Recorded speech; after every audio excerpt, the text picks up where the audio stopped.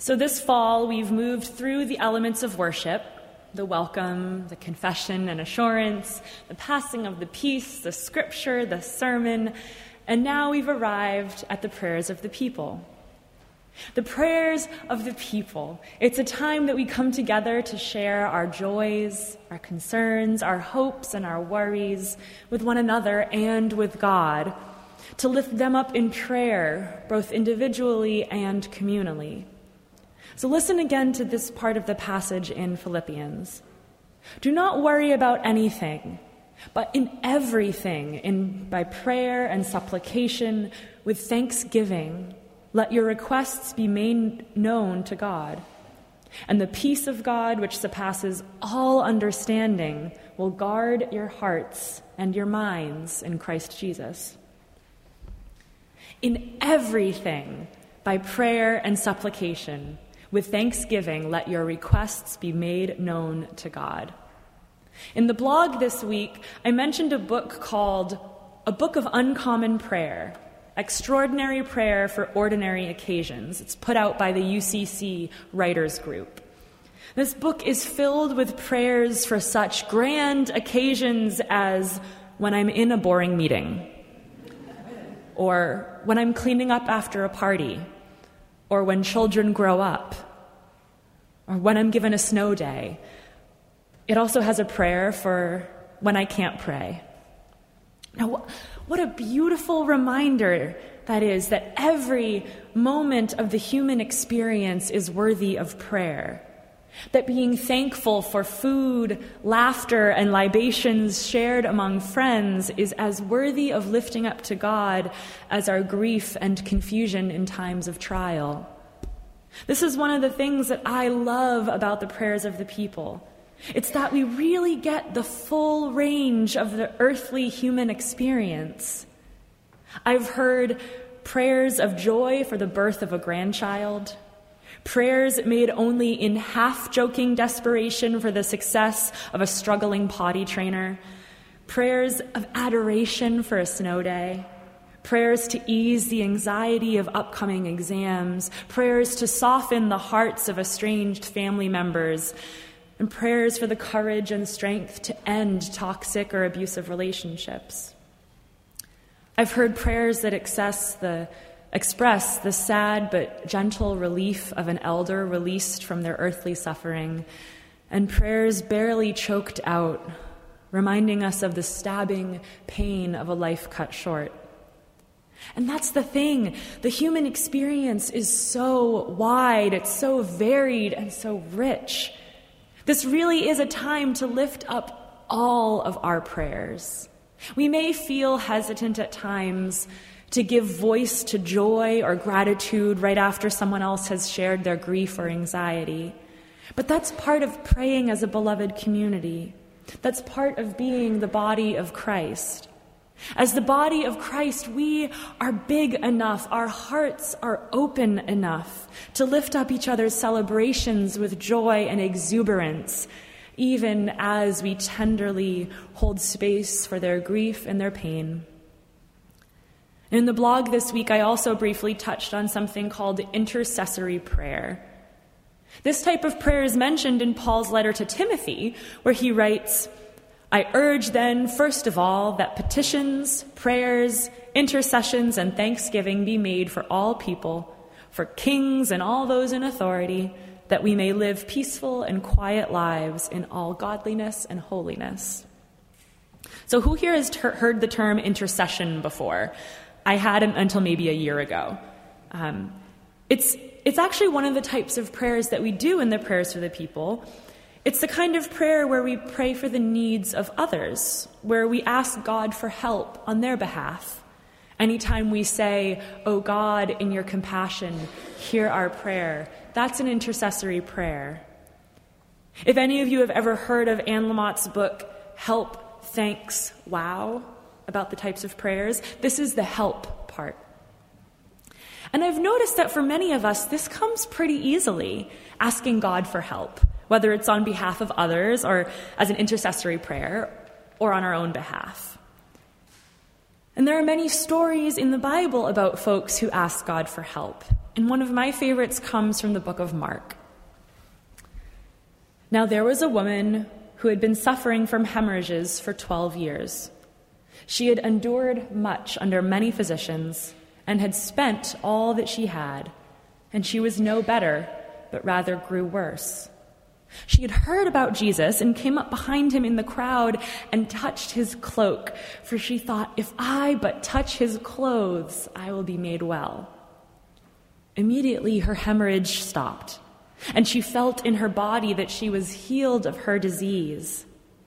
Now, immediately aware that power had gone forth from him, Jesus turned around in the crowd and said, "Who touched my clothes?"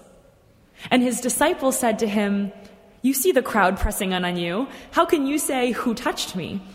And he looked all around to see who had done it. But the woman, knowing what had happened to her, came in fear and trembling. She fell down before him and told him the whole truth. And he said to her, "Daughter, your faith has made you well. Go in peace and be healed of your disease." Now I want you to try something.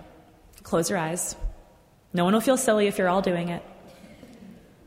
Close your eyes and imagine what it would be like to be on the road that day, amongst the crowds, knowing that someone really special was going to pass by. Can you smell the dirt road, dusty from several days of sunshine? Can you feel the worn, roughly woven fabric as you bump into people in the crowd? Can you hear the giggles of children as they run along? The hushed yet frantic voices of the adults in the crowd, whispering the rumors they've heard about this teacher and his motley crew. I want you to think about what you would be yearning for.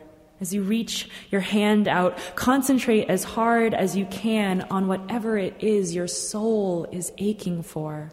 As you stretch your fingers as far as they can go, hoping to feel the brush of fabric against your fingertips, wondering if you'll feel different the moment it happens, trusting nonetheless that you will be healed. Now open your eyes. We just prayed together. Did you realize that's what we were doing just then? Just like the woman in the road, we asked God for help. This nameless woman, her silent act of faith, stretching out of her hand, the yearning of her heart, it's an act of prayer, of asking God for help. And as we just demonstrated, we're pretty good at that. Doesn't often feel awkward or embarrassing. We can easily imagine ourselves doing the same, reaching out to ask God for help. We do it every week. So let's do it again. On the count of 3, I want us all in big, strong voices to say, "Please help me, God," just like that. Please help me, God. 1, 2, 3. Please help me, God. That was probably a much pithier prayer than you're used to, but it wasn't too hard. So we're going to switch it up. Now I want you to look at one of your neighbors. We're still going to count to 3, but this time I'm going to ask you to look your neighbor in the eye, right in the eye, and say, "Please help me." 1, 2, 3. Please help me. That felt a little awkward, huh? Who felt awkward doing that? Anyone? I felt a little awkward coming up with this activity. But I think it speaks to a really important truth. It's really, really hard to ask someone else for help. But why is that? And why is it that we're often so comfortable asking God for help, whether it's privately or publicly, but we find it so hard to ask each other for help? It's a scary thing to do. I mean, to admit, I can't do this on my own. Especially when what we might really be thinking is, what if I'm not enough? But what is enough? Perfection? Are the only ones worthy of help the ones who don't need it? Because that doesn't seem like a very fair system. And anyway, we know deep down, however much we want to try and be the exception, that nobody is perfect. I sure know I'm not. I am not perfect. Say it with me. I am not perfect. That felt good. None of us are perfect. And the Bible tells us time and time again that God loves us in all our imperfection. Surely, if we are worthy in God's eyes, if we are enough for God, we can be enough in our own eyes as well. And I know it's easier said than done, but that's how asking for help can help us grow. The more we acknowledge the unspoken truth that we aren't perfect, the more we see ourselves as worthy of love, as enough in our own eyes. And I'm sure most, if not all of you, have heard the song that goes, "I am a rock, I am an island." Yeah. We often focus so hard on trying to be that rock, on trying to be self-sufficient, that we conflate it with our self-worth. But we weren't created to be rocks or islands. We were created to be communities, to rely on one another, to love our neighbors as ourselves. Asking for help, it builds our relationships that are the foundations of our community. When you ask someone to help you, you're revealing your vulnerability. It's scary to be honest about our imperfections, our weaknesses, our vincibilities. Bearing our vulnerabilities in this way is an exercise in trust and in faith. We trust those we come to for help to not take advantage of us, to not mock us or exploit our weaknesses for their own gain. We trust that they would want to help us. We trust their love for us, be it romantic or platonic or neighborly in the Jesus sense of the word. What a wonderful affirmation to give someone. Friend, I am in over my head, and I think that you are loving, trustworthy, and capable enough to help me, or at least to try. One of my favorite books, A Severe Mercy, a memoir of romantic and spiritual love, explains it this way. Talking about his relationship with his wife, the author writes, "There was a principle of courtesy. Whatever one of us asked the other to do, it was assumed the asker would weigh all consequences, the other would do. Thus one might wake the other in the night and ask for a cup of water, and the other would peacefully and sleepily fetch it. We, in fact, defined courtesy as a cup of water in the night, and we considered it a very great courtesy to ask for the cup, as well as to fetch it." I love this story, that asking your loved one to help you is a courtesy to them. You're not only giving them an opportunity to fulfill their vows to you, but also making the statement that you have the faith that they will.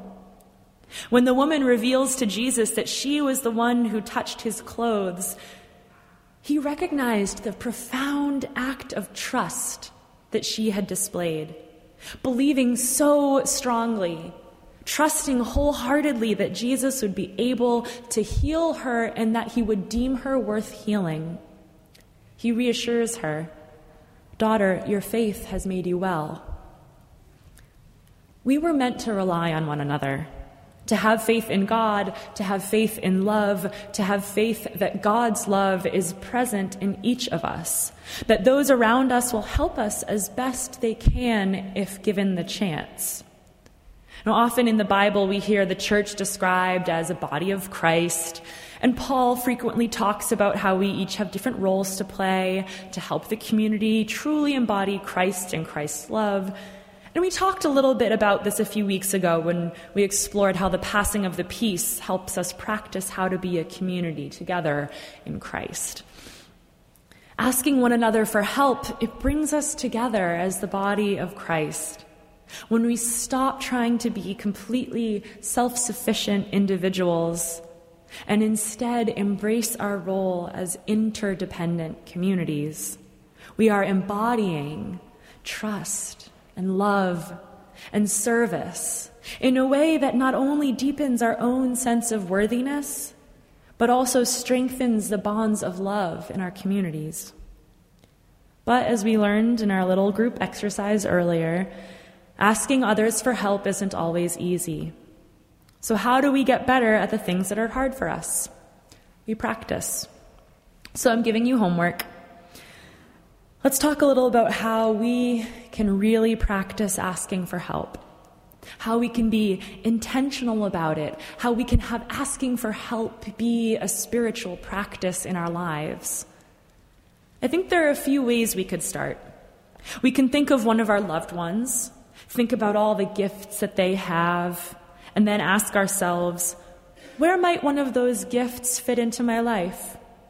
Or as Paul might have put it, how can the foot's gift for walking help the eye to see farther?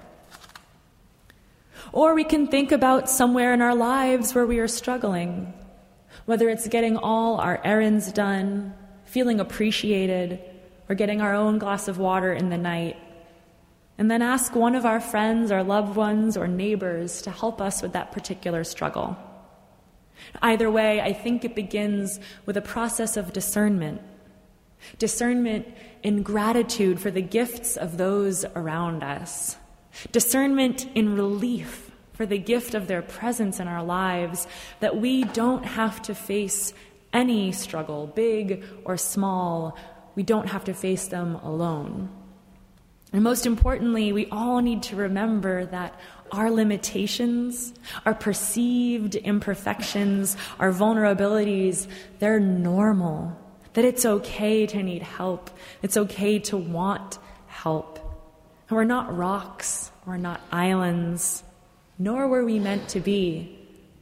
God created us to be humans and loves us in all our humanity.